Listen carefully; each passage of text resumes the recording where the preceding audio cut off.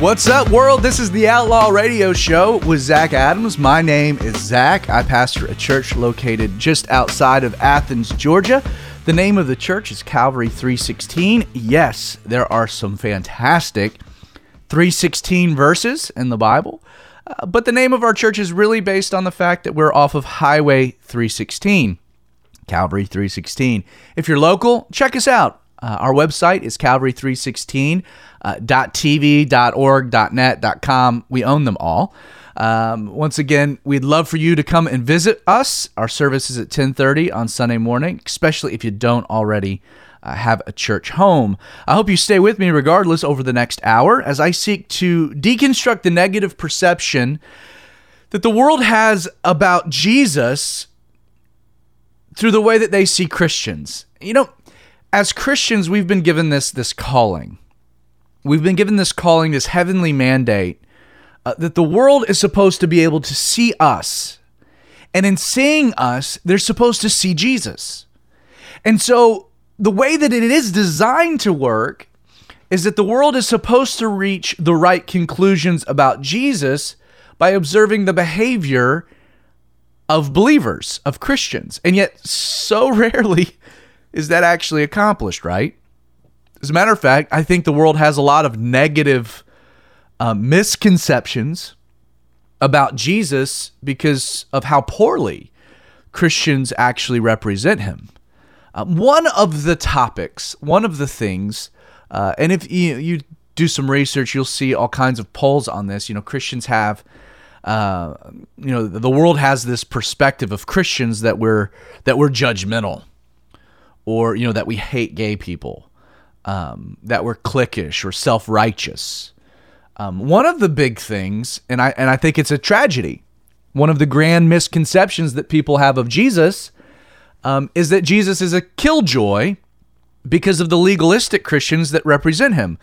A church culture that legalism has created, and not the gospel, that really presents this idea that if you're a follower of Christ, your life stinks and it's no fun, and that following Jesus means that that you're a prude, that you're no longer allowed to laugh or have fun or dance or have a good time, that somehow following Jesus, you have to now sacrifice anything that might be enjoyable in life. And really, I think that's an absolute shame. It's a tragedy. But it's still a reality. And the reality of why that's the case is because of legalism. It's as Paul would say in Galatians, a distorted gospel. Understand, the Bible is absolutely crystal clear that not just your salvation, but your sanctification is based in God's grace and grace alone. And what I mean, I know I used two large words there. Salvation, you're saving. What puts you in heaven. The forgiveness of your sin through the atonement of that sin by Jesus' work on the cross, thus declaring you justified before God, so that God sees you just as if I'd never sinned, which then makes you righteous. You're declared right. God's like, you and I are good to go. That's salvation. That only happens, it only occurs, it only takes place in your life through a work that Jesus did on Calvary, and not one you've done. And while most Christians would agree with that salvation comes by faith through a work of grace demonstrated in Jesus, a lot of the misconceptions end up being centered around sanctification, or now how do I grow? How do I become godly? How do I become more like Christ? Jesus saves me. That's great. It's a work I couldn't do on my own. But now we get lulled into this idea that now the things that I do, the sacrifices I make, somehow enhance or build upon a work initiated by Jesus. And it's really silly. It's really silly when we get this idea that we're a two-man team with Christ, that it's me and Jesus doing this thing. Because it's not. Like, I am 5'8", white. I've got a 3-inch vertical. I am not what you would conclude to be much of a basketball star or a basketball player. And yet, I don't even care who's listening right now. I promise you, I don't care how good you are. Me and LeBron James could beat any of you at a 2-on-2 basketball tournament. Greatest basketball player in the world. Now, the reason we would beat you has absolutely zero to do with me. As a matter of fact, it would be ridiculous for me to be a ball hog in such a dynamic.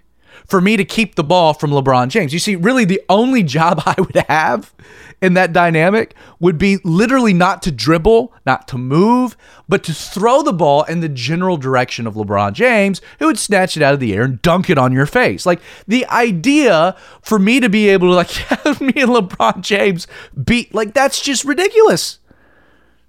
Because I'd have nothing to do. My only job would be to get the ball to him. And that is what Christianity is. It's just getting the ball to Jesus and getting out of the way. And yet legalism slips in and says, oh, no. There's more to it than that. You have more responsibility than that. It's not just grace alone. Let me try to explain how we distort this wonderful good news of grace, period, through subtle distortions. Legalism. Truthfully, I found that there's really three ways that the gospel of grace gets distorted into what we would call an anti-gospel. Now, an anti-gospel, that doesn't mean that you're anti the gospel. It means that you're a substitute to the gospel.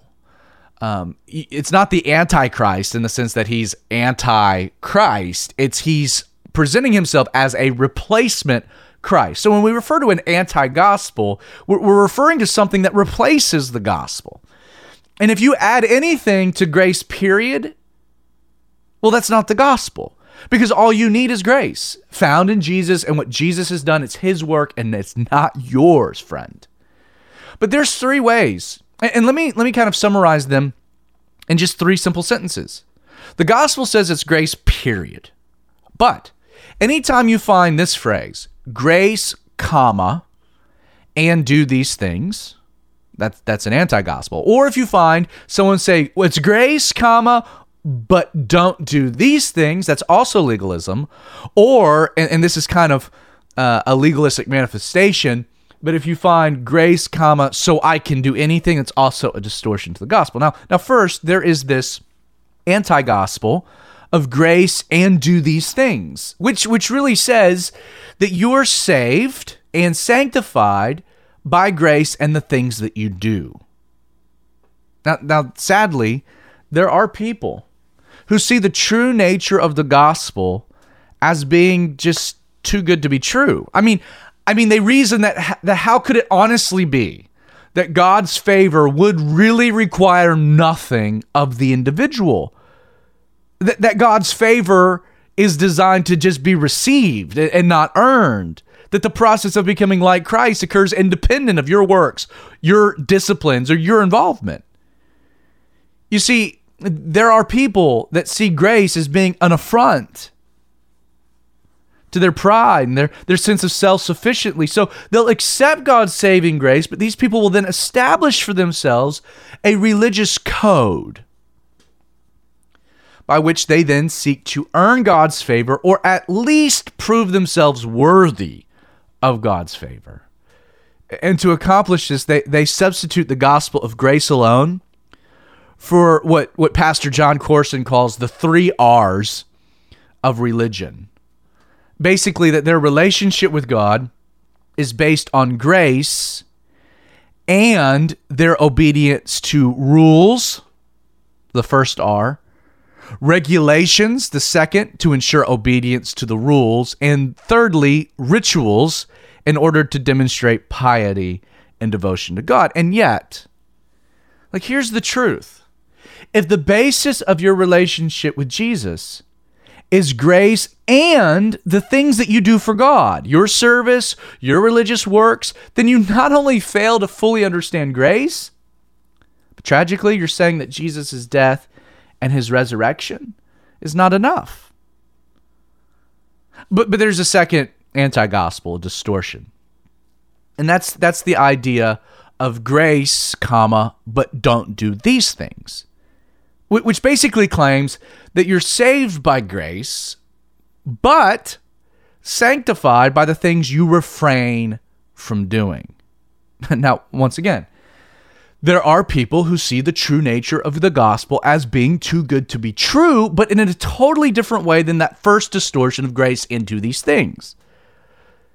In this grace but distortion, people see that while God's favor is designed to be initially received, they fall into this burden of seeing God's continued favor now as something to be maintained. Sure, they'll absolutely 100% concede that there's nothing they can do to save themselves, and they'll see human involvement, though, as then being essential to sanctification or becoming more like Jesus. Yes, their relationship with Jesus is foundationally based on his grace, something they couldn't do, a gift given to receive, but these people believe that favor can now be fostered or deepened by the things that they willingly and sacrificially give up for Jesus. And sadly, what's produced from this particular outlook ends up being nothing more than a wicked form of Christian legalism that establishes a moral structure and a church culture that demands liberties to forgo and things to be sacrificed, all in the attempts of being a better Christian. And to do this, in the place of just emphasizing the enjoyment and the freedom that comes from a personal relationship with Jesus, they pile things onto it. Though God's favor is given at the cross, many believe that God will simply be more pleased with a person when they abstain. Abstain from what? Well, typically a non-biblical list of do's and don'ts people create for themselves. It's legalism. It's legalist. It's not the gospel. Once again, when anyone says they've been saved by grace but are sanctified by anything other than God's grace, they've distorted the very nature of grace itself. Like, here's the truth. If the basis of your relationship with Jesus is grace, but the things you refrain from doing and the sacrifices that you make for Jesus, you not only fail to understand what the gospel is all about, but you're saying that Jesus' death and resurrection are insufficient. But there's a third distortion, and that's grace so I can now do anything. It says that you're saved and sanctified by grace, so there's now no restrictions to the things that you do. And the irony is that while these people do understand the freeing nature of grace, it's true, you can do anything. As God's favor is provided independent of the individual, these people subsequently distort grace, totally different than the previous two. Instead of grace yielding greater holiness and a sanctified life as it's designed to do, grace becomes seen as a license for whatever goes. Unmerited favor in place of sin, plus Jesus' complete forgiveness concerning sin, is viewed as an unrestricted permit to sin. It's the Romans 6:1 mentality. Shall we continue in sin that grace may abound? Sadly, while it's true that if you're worried grace can become a license for you to sin, you have a fundamental misunderstanding of grace. Grace never causes a person to sin. Don't blame grace if you're a moron. It's equally true that if you see grace as a license to sin, you have totally distorted and perverted grace. Here's the truth. If the basis of your relationship with Jesus is grace so I can do whatever I want, then you fall into a sad mentality. You not only don't understand grace, but you're mocking the death and the resurrection, the power of what Jesus did on the cross. It's why in Romans 6:2, shall we continue in sin that grace may abound? He says, how shall we who died to sin live any longer in it? You see, if you grasp the true gospel of grace, period, you will understand that being saved and sanctified by grace transforms who you are and therefore what you want to do. For when the heart changes, as you enter this love relationship with Jesus, your desires will also naturally change. You no longer live to please Jesus because you have to. You live to please Jesus because you now want to. Hi, my name is David Guzik, and I'm a friend of Zach and the entire team at Outlaw Radio. One of the things I like most about Outlaw Radio is Zach's desire to challenge Christians to think critically, ask relevant questions, and then pursue answers on their own. The sad reality is too many Christians don't know what they believe, yet alone why they believe what they do. This is why, in addition to Outlaw Radio tackling the tough topics you might not hear at church on Sundays, their desire is to equip, inspire, and challenge you to dig into God's Word and wrestle with these complex topics on your own. To help you in this process, Zach wanted me to let you all know of 2 free resources essential for any serious Bible student. Aside from my full Bible commentary available at EnduringWord.com, the resources you can access at BlueLetterBible.org will truly transform the way you study the Bible. Aside from their treasure trove of free commentaries, BlueLetterBible.org also has an incredible word search function, making it easy to dive into the original languages behind a biblical text. So if you want to dig deeper into your study of Scripture, check out EnduringWord.com as well as BlueLetterBible.org. Welcome back to the Outlaw Radio Show. I'm discussing legalism and these anti-gospel distortions. Grace, instead of grace period, it's grace and do these things. Or grace but don't do these things. Or grace so I can do anything. All three are a distortion of the wonderful gospel that grace is all you need. That grace transforms everything because I enter a love relationship with Jesus. I'm filled with His Spirit. A work occurs in me that then works out of me. I want to attempt to illustrate what makes legalism so counterintuitive. I want to illustrate it in a way that I think is apt, but I just need you to know up front that I'm not trying to make light of a serious psychological issue. But here goes. Bruce Jenner genuinely believes himself to be a woman. So much so that he has grown out his hair, taken hormone treatments, had plastic surgery to give himself breasts, gone under the knife to create more feminine facial structures, changed his legal name to Caitlyn and gender classification on his ID, dresses like a woman, and has exchanged male for female plumbing. And yet, if I may be bold enough to say it, the truth is that none of these behavioral or physical modifications of his flesh have changed the reality that Caitlyn's internal constitution, Bruce Jenner, is still male. Acting like a woman, changing your personal pronoun, and mutilating yourself so that you now possess the female anatomy does not change the fact you still possess a Y chromosome and will therefore always be genetically and biologically male. Now, if you research gender dysphoria and transgenderism, these are real things, you're going to find study after study after study, even from Johns Hopkins University, that demonstrate how reassignment surgeries not only fail to effectively alleviate the underlying psychological issue, but in the end, create much more severe problems. Now, here's my point. Follow me. Behavioral or physical modifications can never change a person's internal constitution. It simply defies what is natural. You can get down on all fours and act like a dog, but that will never make you a dog, any more than sleeping in a garage makes you a car, or only consuming an exclusive diet of cookies makes you the Cookie Monster. You see, people who focus on their works in the attempts of changing their internal constitution to please God end up creating nothing more than a pseudo-moralism, legalism that God finds to be perverse. Like, let me apply it this way.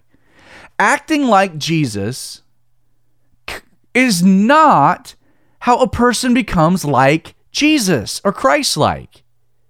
You see, legalism demands things to do or refrain from doing in the flesh in order to be more like Christ. And yet, sadly, that approach is about as successful as Bruce Jenner becoming a woman. Sure, on the surface, there is a persona of godliness. In the same way that Caitlyn physically looks like a lady. But the more time you spend around a legalist, the more off things become. Just like you hear Caitlyn start talking and you hear Bruce. The truth is that seeking to become like Christ by acting like Christ, or what I would call the WWJD heresy, it's not what Jesus would do. I can't do what Jesus does. I need Jesus to do it, and I need to get out of the way. See, seeking to become like Christ by acting like Christ ends up being why so many legalistic Christians ultimately do this. They end up presenting a contorted, warped, mutilated version of what Jesus is actually like. This is why the world has such negative perspectives of Jesus from observing Christians. Sadly, I've found that Jesus is most often misrepresented the most by the people who are trying their hardest to be like him. Like, understand, real behavioral modification, like real change in your behaviors, can only take place when a natural change first occurs within a person's internal constitution. This is why, in order to be godly, in order to be like Jesus, what must first happen? Well, legalism will say, here's some things you need to do, and here's another list of things you need to sacrifice and not do. And in doing those things, you'll be more like Jesus. No, you won't. You'll misrepresent him. If you want to be like Jesus, what must first happen is that you have to undergo a genuine transformation in the inside, in your internal constitution, this spirit. The Bible says that this heart of stone must be removed and replaced with the heart of God. You see, physical works done in your flesh, have no role in the process. They're actually counter to the process. You see, what we call this work, when we're talking about this internal change that then works its way out, what grace does, a relationship with Jesus. We call this, scripturally speaking, what the Bible says is it's regeneration. Like, please know, God is not Oprah. He's not Dr. Phil. God is not interested in making you a better you. Instead, what God's wanting to do is to make you into something brand new. He's wanting to change you entirely. It's why Paul would say, old things have passed away, all things are becoming new. He refers to his new life as I am a new creation in Christ Jesus. It actually really boils down to the very thing that Jesus discussed with Nicodemus in John chapter 3. Nicodemus is wanting to know how you're saved, and Jesus then starts talking about being what? Born again. And that blows Nicodemus's mind, right? I mean, he's like, what are you talking about? Like, how can you be born again? Do you like crawl back up into your mom and then come back out? Like what are you talking about? And Jesus is like, you have to be born in water, but you also must be born in spirit. And Jesus unpacks this, and he talks about the spiritual birth, the indwelling of the Holy Spirit, regeneration, rebirth, to be born again, becoming a new creation. It occurs when Jesus indwells your life through his Spirit. Like, think about it like this. If Bruce Jenner,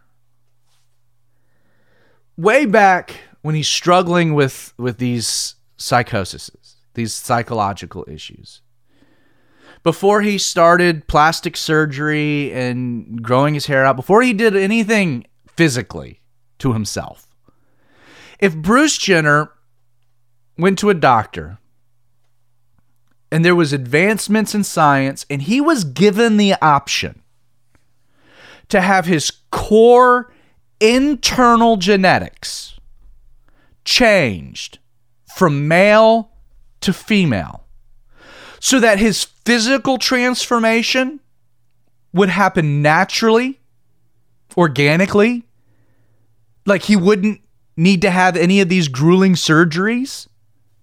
Don't you think he would have jumped at the opportunity? You have two options, Bruce. You can mutilate yourself to look like a woman, or we can change your internal constitution so that you are a woman, and then all of these changes will happen naturally. Are you seeing what I'm trying to say here? I think it's a really apt illustration. You see, it's sad when we apply the same type of logic to our Christian lives. Legalism wants to say, hey, you need to be like Jesus. And here's a bunch of things that you need to do in your flesh to be like Jesus. It's grace, sure, and here's a list of things for you to do. You need to give, and you need to go here, and you need to serve, and you need to do this, and you need to do that. We just provide this list of things that I need to do. What would Jesus do? And then I do them, hoping that in doing them, I'm going to change who I am. And all that's yielded is this twisted, perverted, mutilated version. In Philippians 3, Paul actually, he calls it the concision, the mutilation, versus we being the true circumcision. It's a weird analogy Paul plays on. But his point is like there's a genuine work that God does in our heart that works its way through, and then there's this mutilated work we try to do in our flesh to present the persona that we're something that we aren't. You see, it's sad when legalists cut themselves. We cut this out, we cut that off, in the attempts of making ourselves into the very thing that Jesus, ironically, wants to make us naturally. How?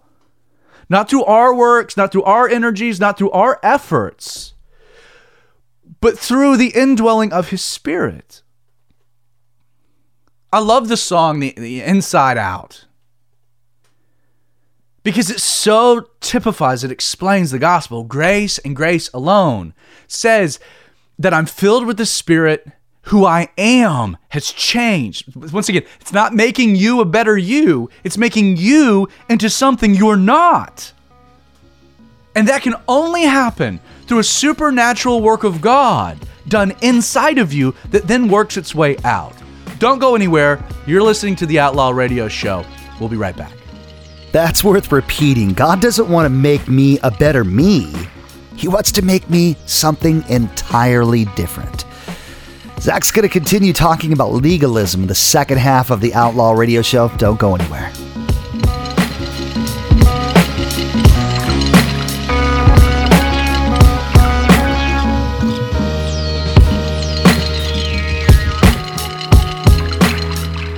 In the first half of the Outlaw Radio Show, you heard Pastor Zach talking about legalism. What's grace? Here's Zach with part 2 of today's edition of the Outlaw Radio Show.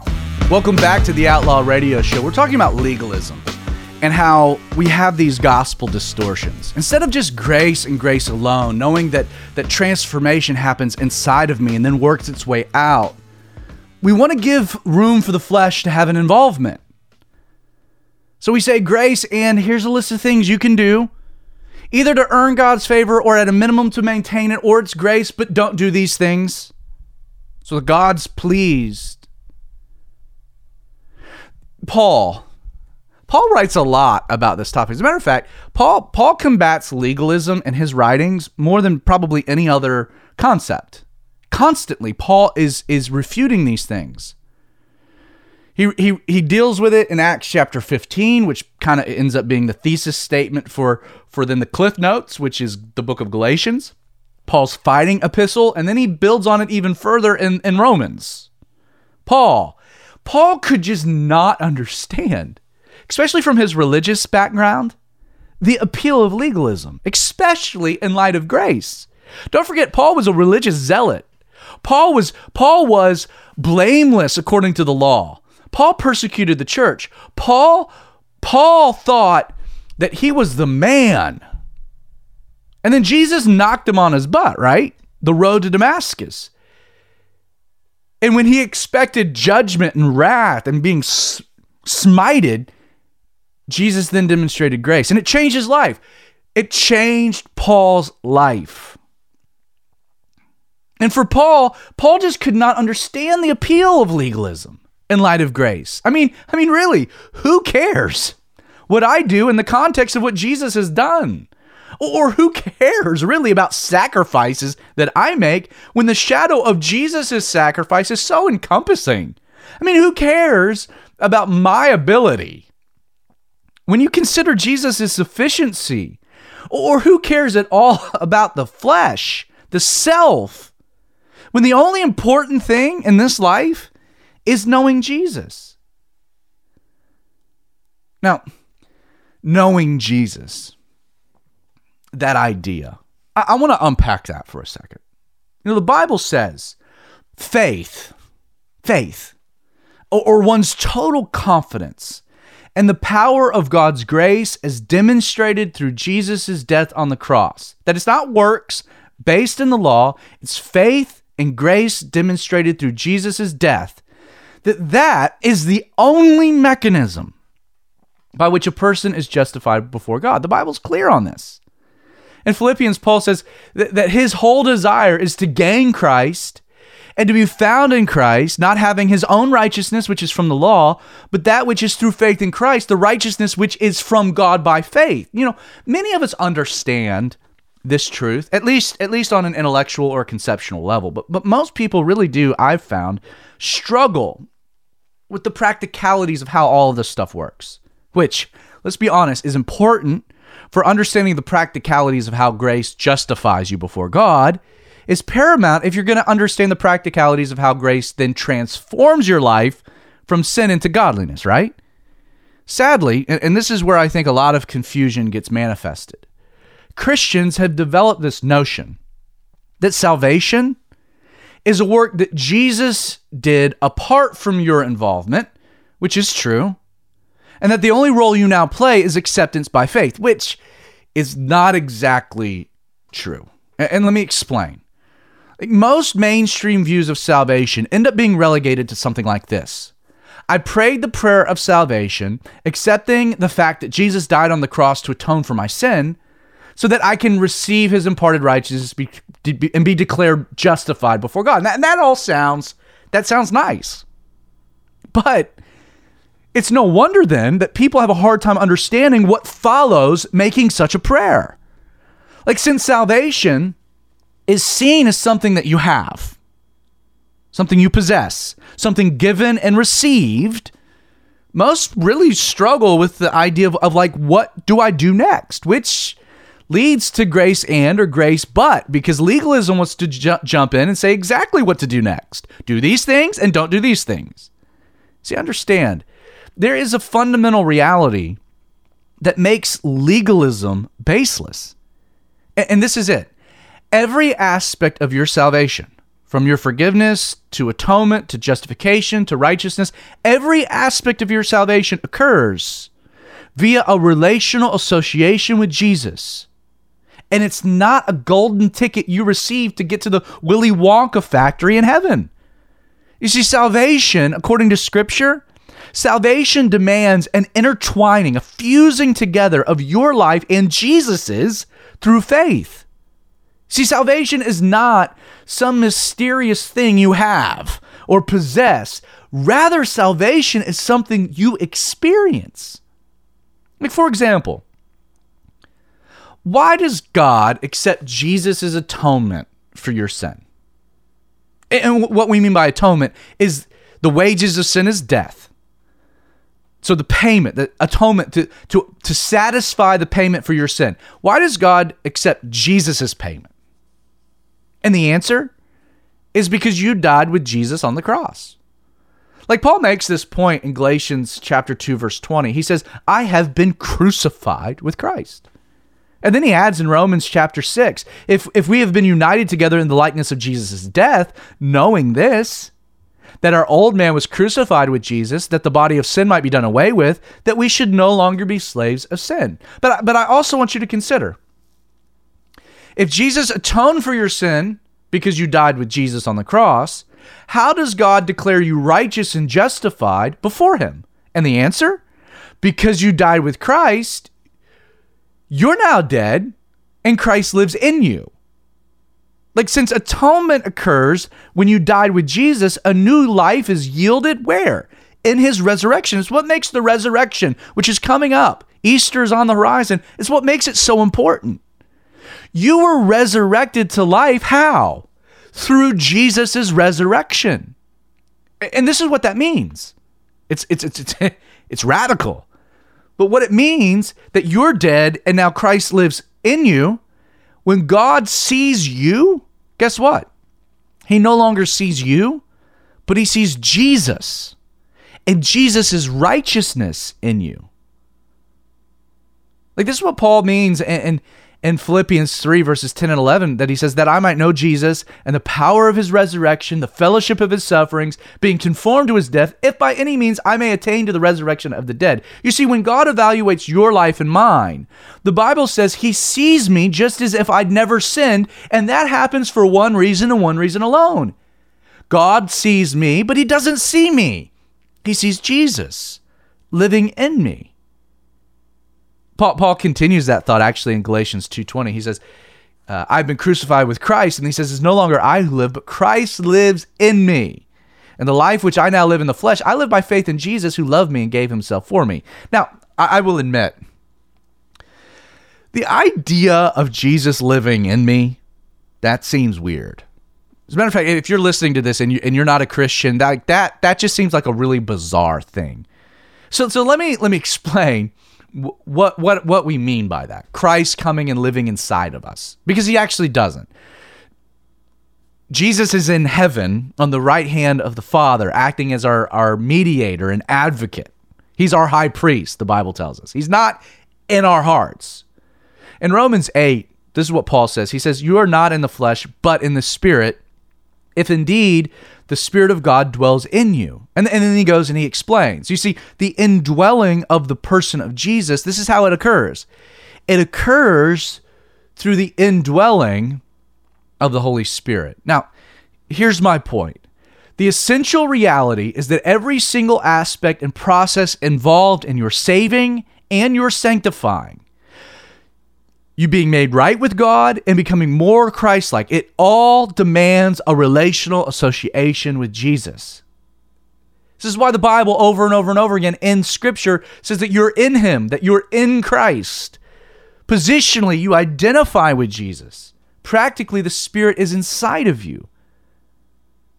Romans 6, verse 23, for the wages of sin is death, but the gift of God is eternal life. Where? In Christ Jesus our Lord. Friend, salvation is not a voucher program provided by Jesus you receive by faith, but is instead a new identity brought forth through a relational association initiated by Jesus that you continue in faith. Your salvation occurs only if you're living in Christ Jesus. And it's with that thought that we'll pick things back up when we come back here on the Outlaw Radio Show. One of the missions of Outlaw Radio is to bring your attention to ministry resources that will benefit your personal study of the Bible and spiritual growth. With this in mind, we want you to check out Ravi Zacharias International Ministries. Not only is their vision to help the thinker believe, but they exist to help the believer think. To accomplish both of these aims, their website, rzim.org, is filled with tons of free resources aimed at not only answering your own difficult questions, but with the intention of providing the necessary tools to defend your faith in an ever-growing hostile world. Once again, you can learn more about Ravi Zacharias International Ministries by visiting rzim.org. That's rzim.org. Welcome back to the Outlaw Radio Show with Zach Adams. We're talking about legalism and what legalism just really distorts. And we'll define legalism as really anything that you base your relationship with God on other than Jesus. And what he did for you on the cross, what was accomplished through his resurrection, the indwelling of his Spirit, and this relationship that you have. Salvation is not a voucher program. It's not a golden ticket given by Jesus you receive and now possess. I've got the golden ticket. Instead, it's a new reality, a transformation, a new birth, a new internal constitution began, initiated, continued by faith through a relationship you have with Jesus. Now, let me illustrate with the time we have left this entire idea with this idea. An illustration, a little story. Like, what if I went to the hottest club in Atlanta on the most happening night of the year, and I tried to get into a club, when the weekend before I had partied with a group of friends, got hammered, tried to find a security guard, threw up all over the DJ turntables, got thrown out, right? If I go back the next weekend, there is not a chance in the world that they're going to let me in. Why? Because I totally epically blew it, right? In myself, on my own, I'm not getting in. I have fallen short. Unless, let's just say, a stretch limo pulls up to the front door of this club. Now, don't forget, the last weekend I blew it, but this weekend I pull up in a limo and I get out with my close personal friend Christopher Bridges, a.k.a. Ludacris, who just so happens to own the club, right? Now, you can imagine that since I'm with Luda, not only am I able to now avoid the line, but security lets me in without asking any questions. I'm escorted to the VIP, and I'm given an unlimited tab. Like, now here's the difference, right? Since I'm in this dynamic rolling with Ludacris, not only now are my past transgressions immediately forgiven and my slate wiped clean, but it's his reputation and his privileges that are afforded to me as well. Not because of me. As a matter of fact, in spite of me. If I'm found to be with Luda, everything else takes care of itself. Now keep in mind, this favor that I'm enjoying has absolutely nothing to do with who I am, nor is there anything that I did to earn it. In fact, you can make the case, I don't deserve it. Instead, the favor I'm enjoying has everything to do with who I have a relational association with. Think about it. And this is what many don't understand about salvation. Me having Uber drop me off by the front door of the club. Me approaching security, right? Me coming up and telling them, you've got to let me in. Yeah, I know I blew it last weekend. I knew I've fallen short. I knew I was a fool. I know. I don't deserve it. But you got to let me in. Here's why. Because I'm with Ludacris. Now, if I make that argument when I'm not actually with Ludacris, they're not going to let me in, right? They're not going to give me access. Like, I can even go a step further, right? And this is what legalism does. You see, I can explain to that security guard that Luda and I, man, we're tight. I mean, we're tight. And he's like, well, how are you tight with Ludacris? And then I explain, like, bro, we're tight because you know what? I hang around a lot of people who know Ludacris. You know, as a matter of fact, like, I give money faithfully. And I'm a member of the fan club, Luda Nation. Beyond that, you know what? I faithfully attend his concerts every Sunday morning and Wednesday night. And beyond that, I know all the words to Ludaverse.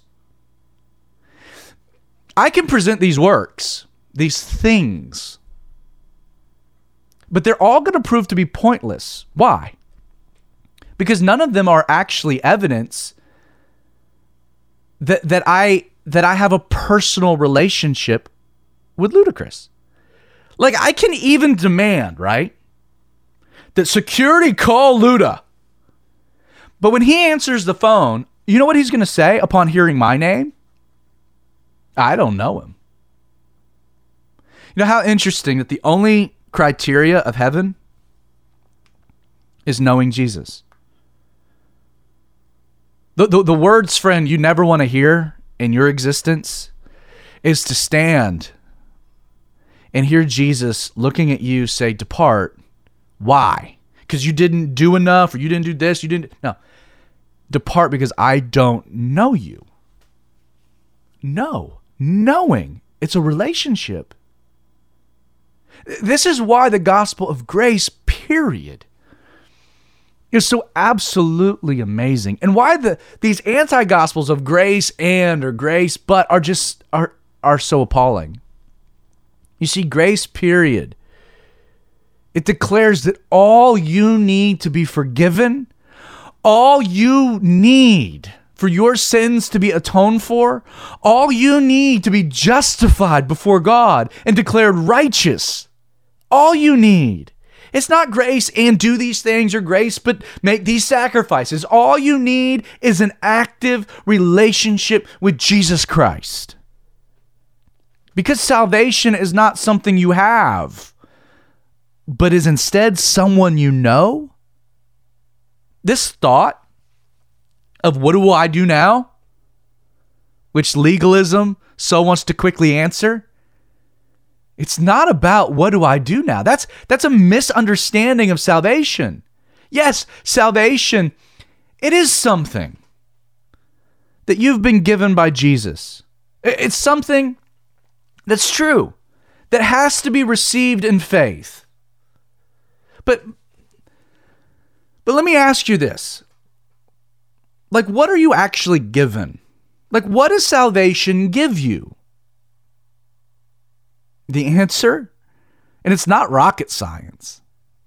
If you're lost and there's nothing you can do about it, like the very notion of salvation is your need to be saved. Your need to be saved then can only be remedied by someone to save you. You see, salvation, what are you given? You're given a Savior whose name is Jesus. That's what you're given in salvation. That's what Jesus' work on the cross and his resurrection affords you. A relationship with God, a high priest, access to be declared a son and a daughter. Like you're saved through God's grace, and that you've been given a relationship with Jesus to be enjoyed and to be continued in. You see, what do I do now? The fundamental lie of legalism is replaced with this glorious truth, that you're given a Savior you now get to know. A relationship with Jesus. This is why Paul, he fights legalism. He attacks legalism. Legalism frustrated him. Why do I need to worry about what I'm doing when it's all about what Jesus did and me grabbing hold of that? Paul says in Philippians that I may lay hold of that for which Christ has laid hold of me. And what is it? It's a relationship with Jesus. It was a Savior. Grace changed Paul's life. How? Was it a concept? No. It was what that concept allowed. A relationship with the risen Lord. Saul, Saul, why are you persecuting me? It was a relationship with Jesus that changed Saul to Paul. How awesome. Well, listen, we're wrapping up the show. We're about to run out of time. I really appreciate you joining me. You've been listening, as we've mentioned, to the Outlaw Radio Show. My name is Zach Adams. I'm so thankful that there is an audience. You got to understand, radio is a weird thing. Presently, I'm sitting in my studio. On the far end of the room, I've got a television. Yeah, it's Fox News. I'm watching the news. I'm looking straight ahead at my refrigerator.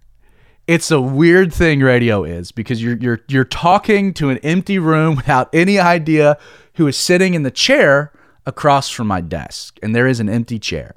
Not to pull a cliche illustration from Clint Eastwood, but you're sitting in this chair, and I'm just thankful that there are people out there that are listening. And I want to ask that you do three things really quick. First, please contact your local station and tell them that you're thankful that they're carrying Outlaw Radio in your community. And secondly, check out our website. Our website is outlawradio.org. One of the challenges of radio is you might have missed the first half. Unless you've been driving around for the entire hour, there's probably aspects of what we've been talking about that you weren't able to listen to. That's why you can go to our website and check out our podcast. It's available on iTunes, Google Play. You can listen again to this episode or any of the previous episodes. And then finally, please connect with me. Please reach out via Twitter at radio_outlaw. Send me an email at info@outlawradio.org, or you can follow us via Facebook, The Radio Outlaw. Once again, I'm Zach Adams, and I hope you join me again this time next week for the Outlaw Radio Show.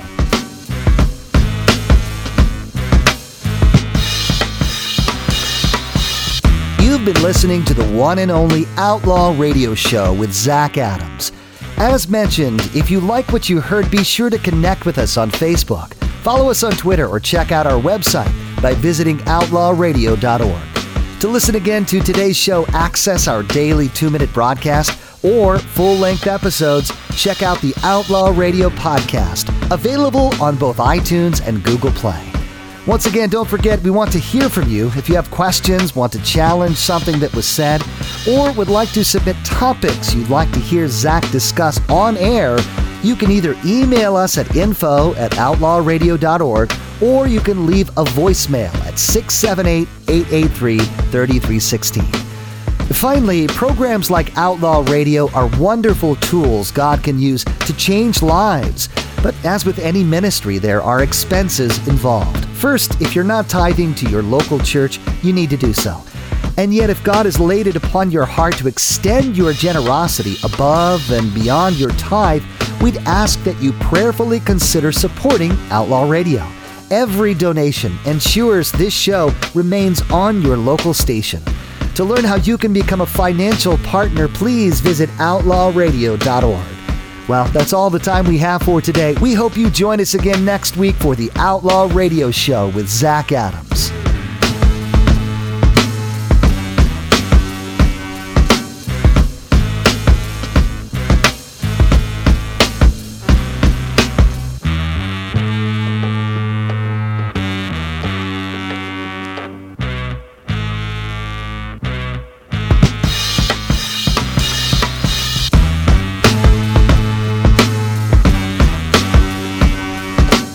Outlaw Radio is a ministry of Calvary 316 in partnership with His Productions.